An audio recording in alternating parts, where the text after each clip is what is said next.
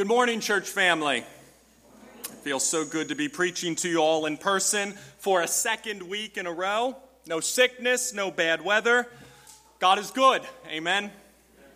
But with that, let's be sure to continue to pray for more good health and more good weather as we flip our calendars to the month of March tomorrow.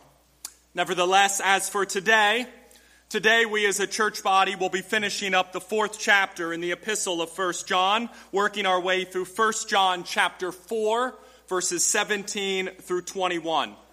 Now, if you can remember all the way back to last week, I shared with you all that the Apostle John wrote in 1 John chapter 4, verse 12, that if we love one another, God abides in us, and that his love is perfected in us.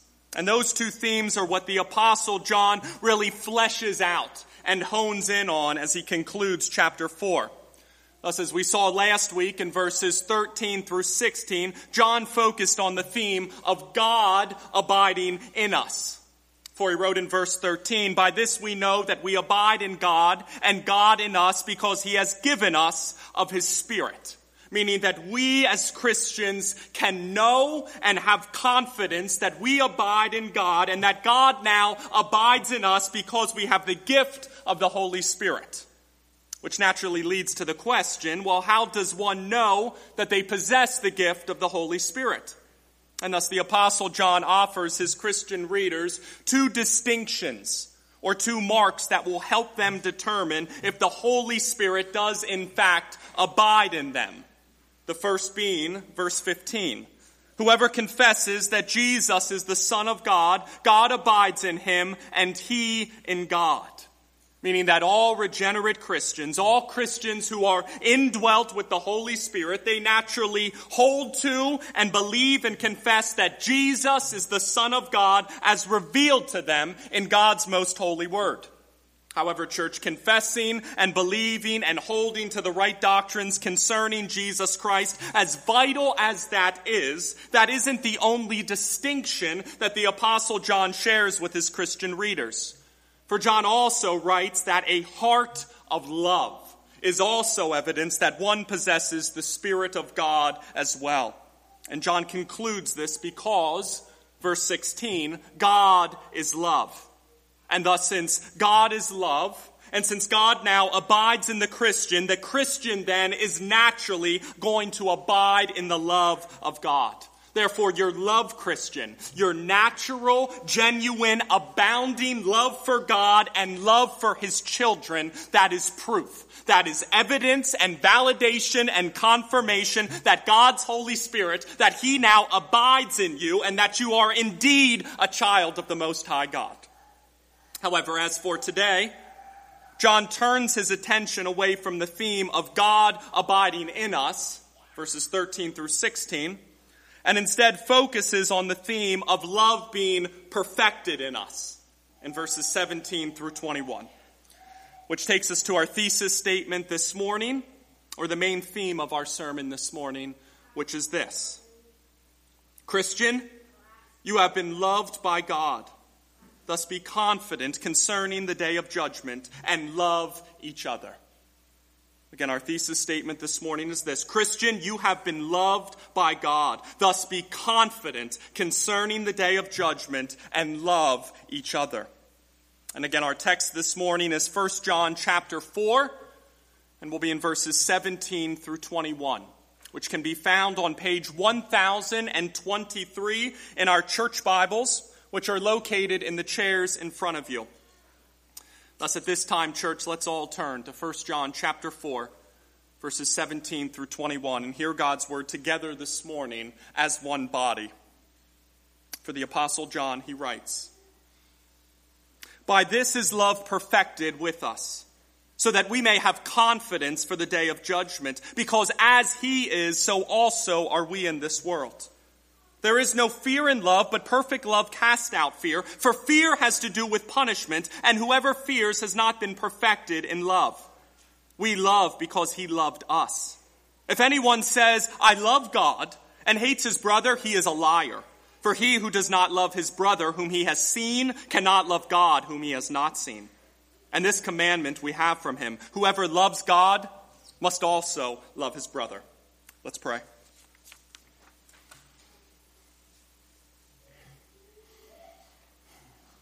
Heavenly Father,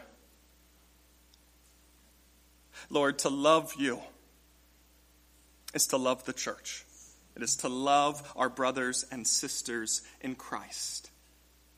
Father, as we see our love for each other, let it give us confidence that we know our faith is real and genuine and that we are secure in you. That come the day of judgment, we do not rely on our own works or our own righteousness, but we rely on the righteousness of Jesus Christ. Father, give us a boldness, a confidence to cling to this through every season we go through in the here and now. Father, we thank you for the sweetness of this text this morning and for the beauty of the epistle of 1 John that we have been studying through since September. Father, I pray that you open the eyes of this dear flock, open their ears this morning and soften their heart as John continues to focus on this theme of loving each other. And Father, I pray for your help this morning. Lord, give me the words to speak. Let them be bold, clear, confident in you, and above all else, displaying the truth that you have given us. Father, I pray that you be glorified this morning through the preaching of your word. In Jesus' name, amen. Our first of 2 points this morning is this, church. Point number 1, Christian, you have been loved by God. Thus be confident concerning the day of judgment. Christian, you have been loved by God. Thus be confident concerning the day of judgment. Verses 17 and 18. The Apostle John writes, "By this is love perfected with us, so that we may have confidence for the day of judgment. Because as he is, so also are we in this world. There is no fear in love, but perfect love casts out fear. For fear has to do with punishment. And whoever fears has not been perfected in love." The day of judgment. What goes through your mind, church, when I say the day of judgment? For we will all be judged, and there are only 2 potential outcomes that await us in eternity. For there is outcome number 1, which is that of eternal life, and there is outcome number 2, which is that of eternal punishment. And thus, with those 2 outcomes in mind, church, is the day of judgment a day that you have assurance and certainty and confidence about? Or does the day of judgment bring forth in you feelings of nervousness, self-doubt, or maybe even that of fear? And thus, with the day of judgment as our backdrop this morning, the Apostle John, he opens verse 17 with, "By this is love perfected with us, so that we may have confidence for the day of judgment."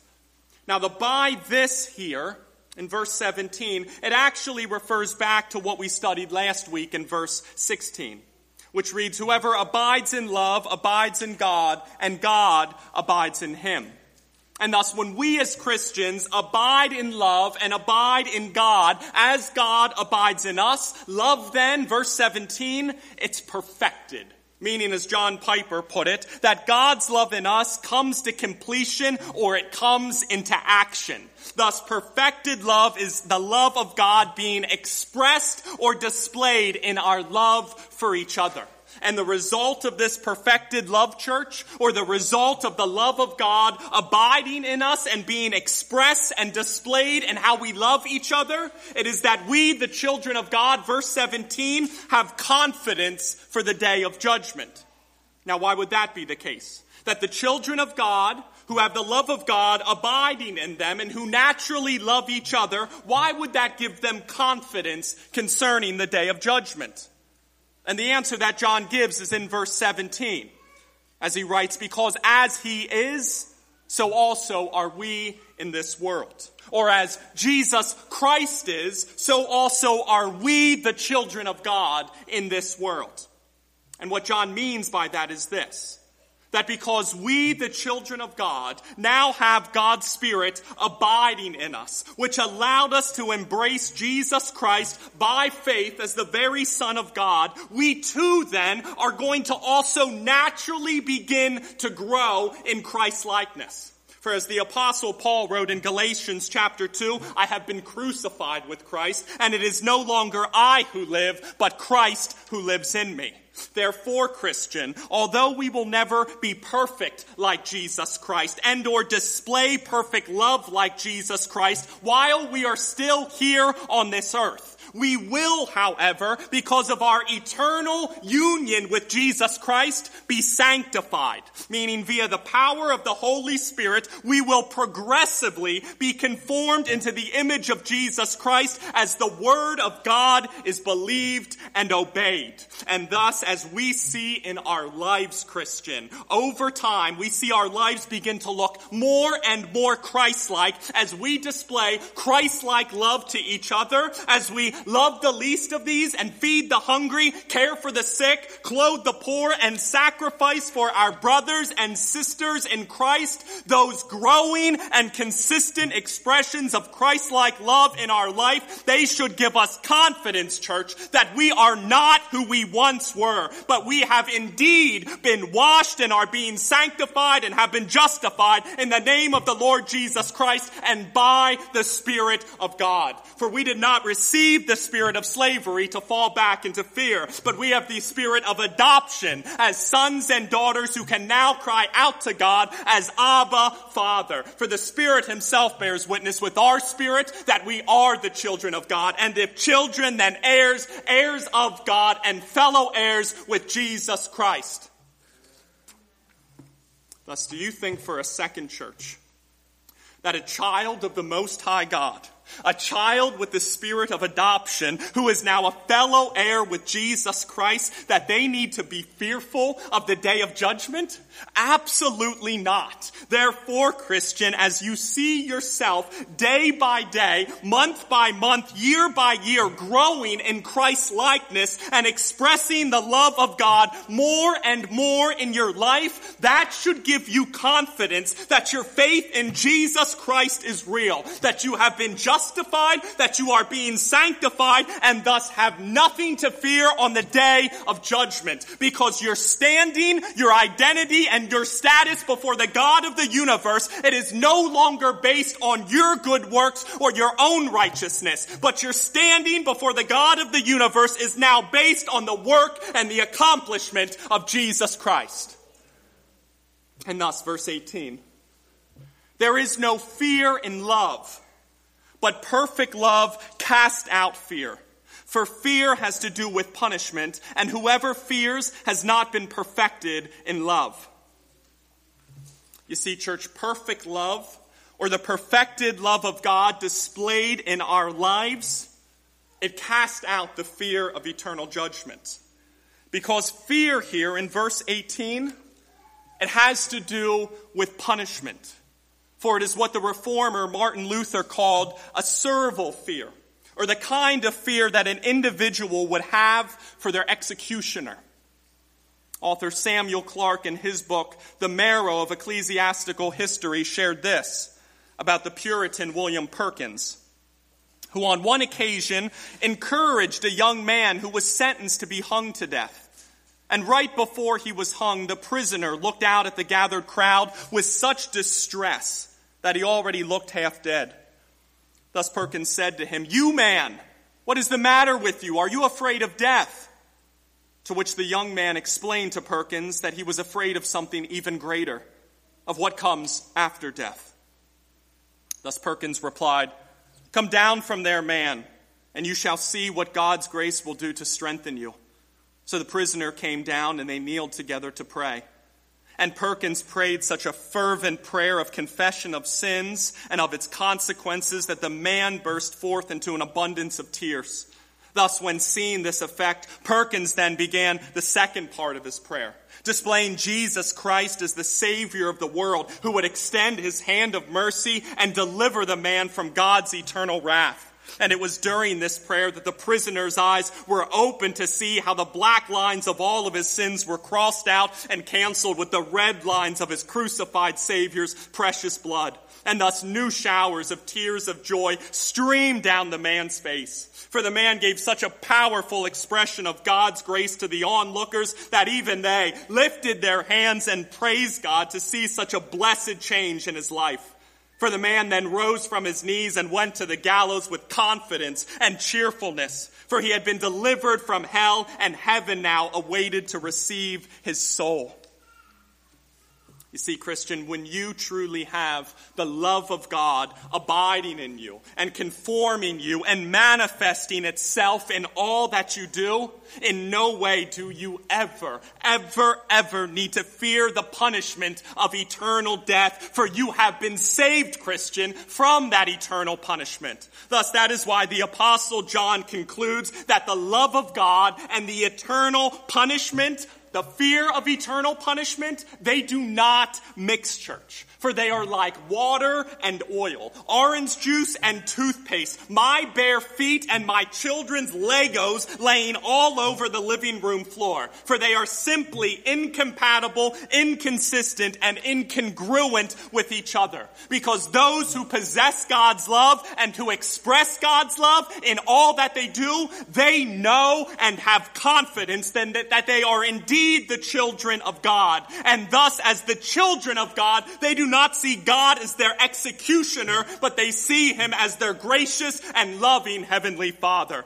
Thus, do not think for a second, Christian, that you need to fear the day of judgment and of the punishment that awaits the children of the devil, because you did not receive the spirit of slavery to fall back into fear, but you have the spirit of adoption, Christian, as sons and daughters who can now cry out to God as Abba, Father. And thus there is absolutely no reason, Christian, to fear eternal punishment or judgment or wrath, because Jesus Christ, he has already paid that punishment for you, cleansed you of your sin, and clothed you in his righteousness. Thus your eternal identity, your standing, your position, and your status before the God of the universe is that you are now adopted into the family of God as his children and fellow heirs with Jesus Christ, eternally confident in the perfected love of God. Amen, church.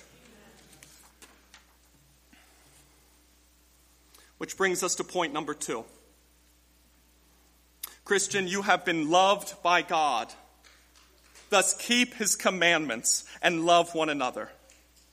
Christian, you have been loved by God. Thus keep his commandments and love one another. Verses 19 through 21. We love because he loved us first. If anyone says, I love God and hates his brother, he is a liar. For he who does not love his brother whom he has seen cannot love God whom he has not seen. And this commandment we have from him: whoever loves God must also love his brother. Now, we have talked a lot about our love for each other over the past couple of weeks. For John has written thus far in chapter 4 alone, Beloved, let us love one another, verse 7. Beloved, we also ought to love one another, verse 11. And if we love one another, God abides in us, verse 12. However, make no mistake, church, the only reason that we can actually love one another as brothers and sisters in Christ is because, as John writes in verse 19, God, he loved us. And we must never, ever forget that, Christian, that God, that he loved us. For it was God, Ephesians 1, who chose us in the Son, in Jesus Christ, before the foundation of the world, Christian. For it was in love that God predestined us, Christian, for adoption to himself as sons through Jesus Christ, according to the purpose of his will. Therefore, make no mistake, Christian, for it was God who loved us first. And it is only because we have experienced the love of God, been born of the love of God, now know the love of God, and believe in the love of God, that we can, verse 19, love. That we can now love our Heavenly Father right back. However, that love, church, that love for God, it is naturally going to express itself and manifest itself and come pouring out of us in how we love each other. Thus John writes in verse 20, if anyone says, I love God and hates his brother, he is a liar. For he who does not love his brother whom he has seen cannot love God whom he has not seen. For John forcefully asserts here that if anyone says, I love God, but then turns around and hates his brother, he is a liar. He's a phony, a con man, a fibber, a deceiver. Now, why is the Apostle John so blunt in his assessment? Or how can the Apostle John come to the conclusion so vehemently that if someone says they love God but hate their brother, that they must be a liar? Well, as John explains in verse 20, he who does not love his brother whom he has seen cannot love God whom he has not seen. And what John is doing here, church, is simply making a lesser to greater argument, if you will, which goes something like this, that those who claim to love God, but who do not love their brother in deed and in truth, that those who say with their mouths, yes, I love God, but who ignore and reject and hate their brother who they can see is cold and has no coat, who they can see is hungry and has no food, who they can see is sick and has no cure. John concludes that those people who say they love God, but who ignore and reject and hate their brother who they can see is obviously in need, those people, they are liars, for they cannot really love God. And how exactly does John know this? Or how does he come to this conclusion?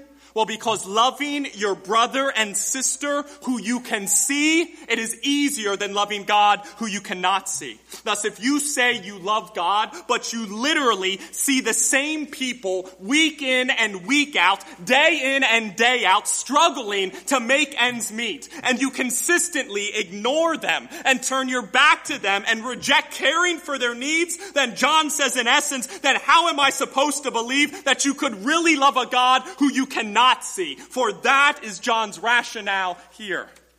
And it is also the rationale of the 16th century Protestant pastor Hugh Latimer, who said this to his large congregation during the days of the Reformation, that you can build 100 churches, fill them with gold statues and candles as big as oaks. But if you do not love your neighbor, feed the hungry, and clothe the naked, you will go to hell in spite of it all. And thus John closes chapter 4 of his epistle this way. For he writes in verse 21, whoever loves God must also love his brother. Whoever loves God must also love his brother. For you see, church, our love for God and our love for each other, they go together hand in hand. For they are intertwined, interwoven, conjoined, and they cannot be separated. Because to truly love God is to truly love his children. For Jesus said this to his disciples in John chapter 14. If you love me, you will keep my commandments. And then in chapter 15, Jesus said, this is my commandment, that you love one another as I have loved you. Thus, to love God is to keep his commandments, church. And to keep his commandments is to love one another as Christ has loved us. Thus, our love, church, it is the hallmark, it is the seal, the stamp, and the telltale sign that we do truly abide in God and love God. Therefore, it doesn't matter, church, what you say about God or how holy your prayers are. It doesn't matter how much money you give or how much time you spend at the church. It doesn't matter what ministries that you are a part of or how long you have been a member here. If you do not love your neighbor, feed the hungry, and clothe the naked, as Hugh Latimer put it, you will go to hell in spite of it all. Because for you to not love your neighbor, it is to prove that you do not love God. With that said, church, I'll close this morning by beginning with the non-Christian who is here first. A non-Christian, when we opened the sermon this morning, I began by making mention of the day of judgment. For we will all be judged. And as I said earlier, there are only two potential outcomes that await us in eternity. For there is outcome number 1, which is that of eternal life. And there is outcome number 2, which is that of eternal punishment. And those who have the love of God abiding in them, and who are presently expressing and displaying that love in how they love each other, the Apostle John made clear that they do not need to fear the day of judgment. For the Christian status, their identity, and their standing before the God of the universe is that of adoption. For they are sons and daughters and fellow heirs with Jesus Christ.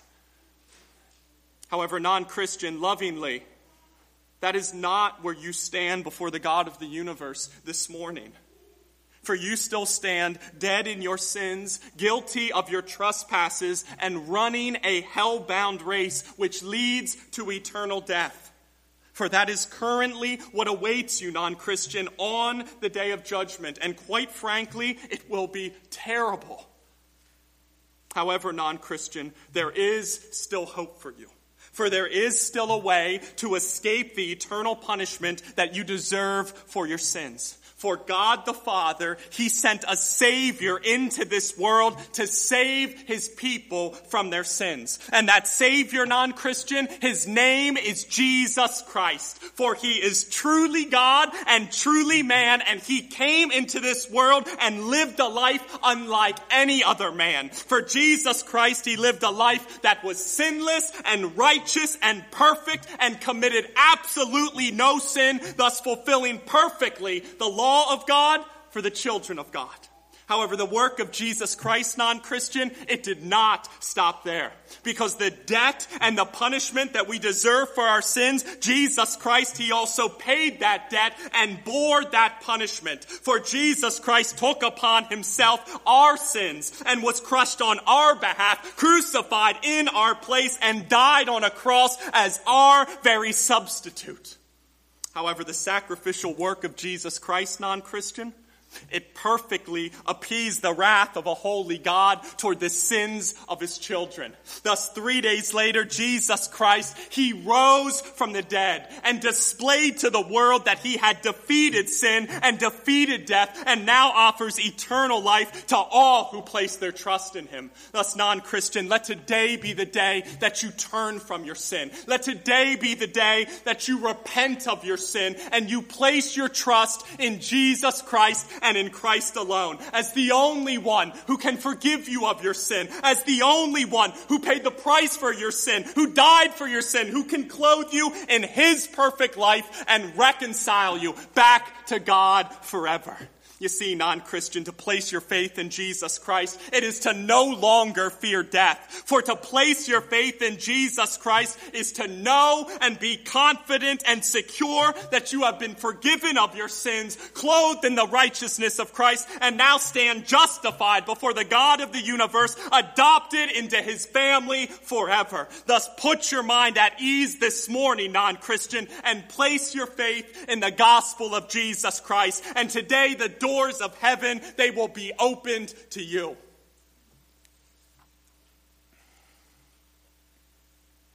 And to the Christian who is here today, brother Christian, sister Christian, I am not sharing anything groundbreaking here when I say this, but we are currently living in a society that is flush with that of dread, flush with that of fear, flush with that of terror.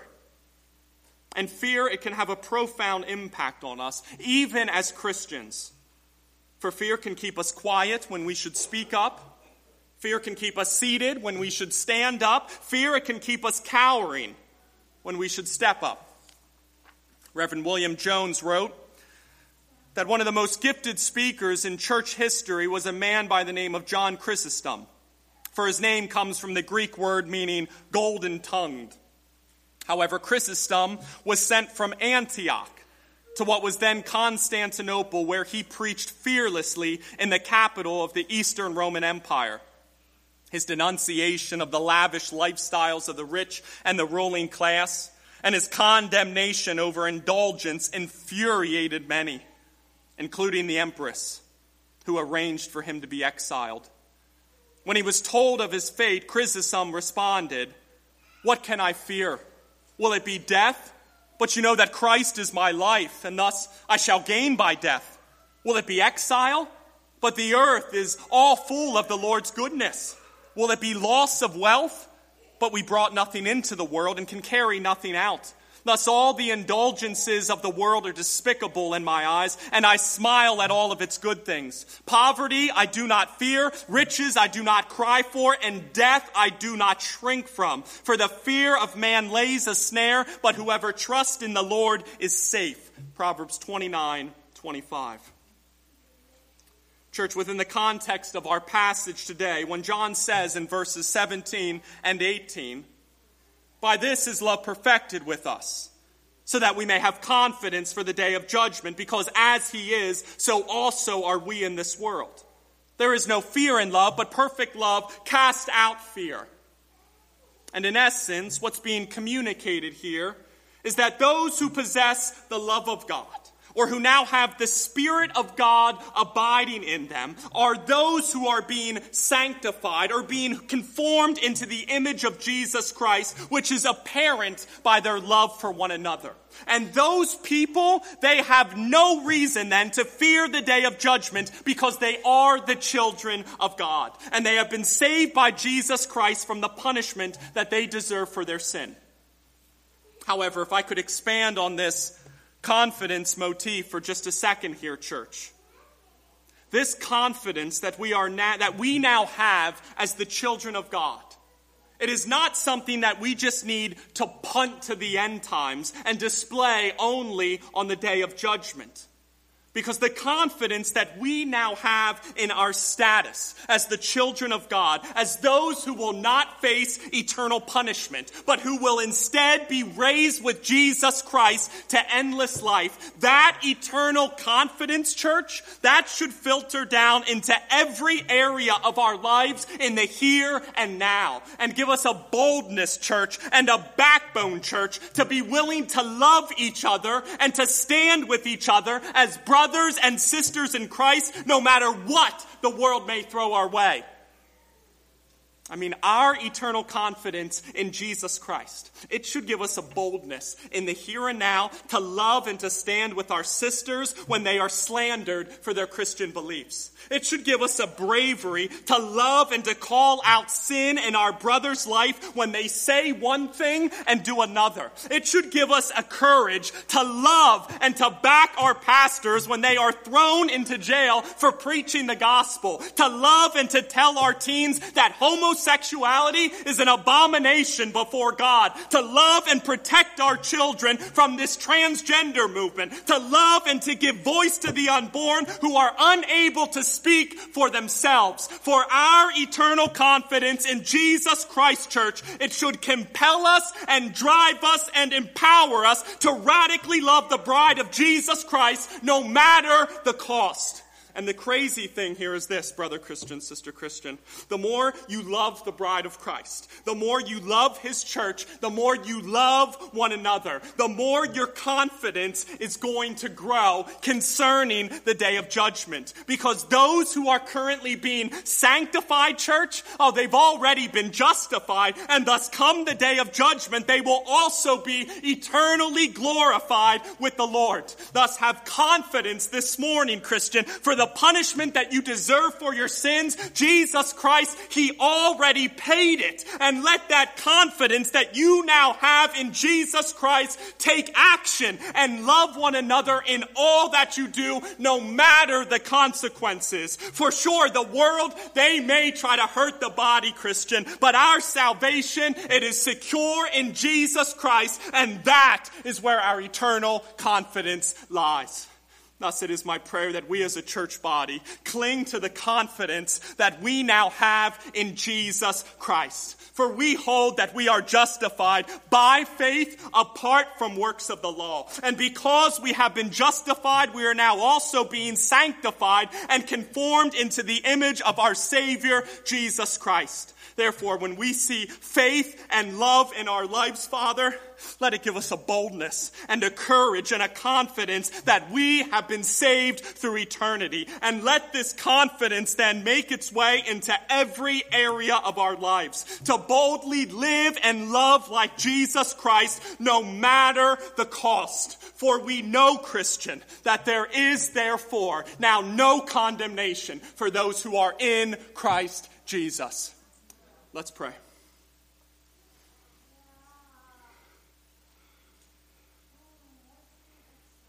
Father, why is our confidence in you so shallow? You are the God of the universe who created all things. With the power of your word, you sustain all things. And yet if we don't get the raise we want, if our kids don't behave how we want, we lose confidence in everything. Father, the fact that we have been saved by grace through faith in Jesus Christ, and through eternity, we no longer get the punishment that we deserve, but that the Son, Jesus Christ, came into the world, bore that punishment for us, kept the law for us, taking our sins upon himself and imputing his righteousness onto us, also that we could be reconciled back to God forever and ever and ever. Father, help us live for you. Yes, there may be consequences for us in the here and now, but it is folly. The world is folly. Father, help us to cling to you, to be bold for you, and to be confident in you in all that we do. For as we love each other as brothers and sisters in Christ, it gives us confidence that we are being sanctified into your image. For we know that we've been justified, and for the day of judgment we will be eternally glorified with our Savior, Jesus Christ. Help us as a church body to cling to that now and forevermore. Father, to you be the glory forever and ever. Amen.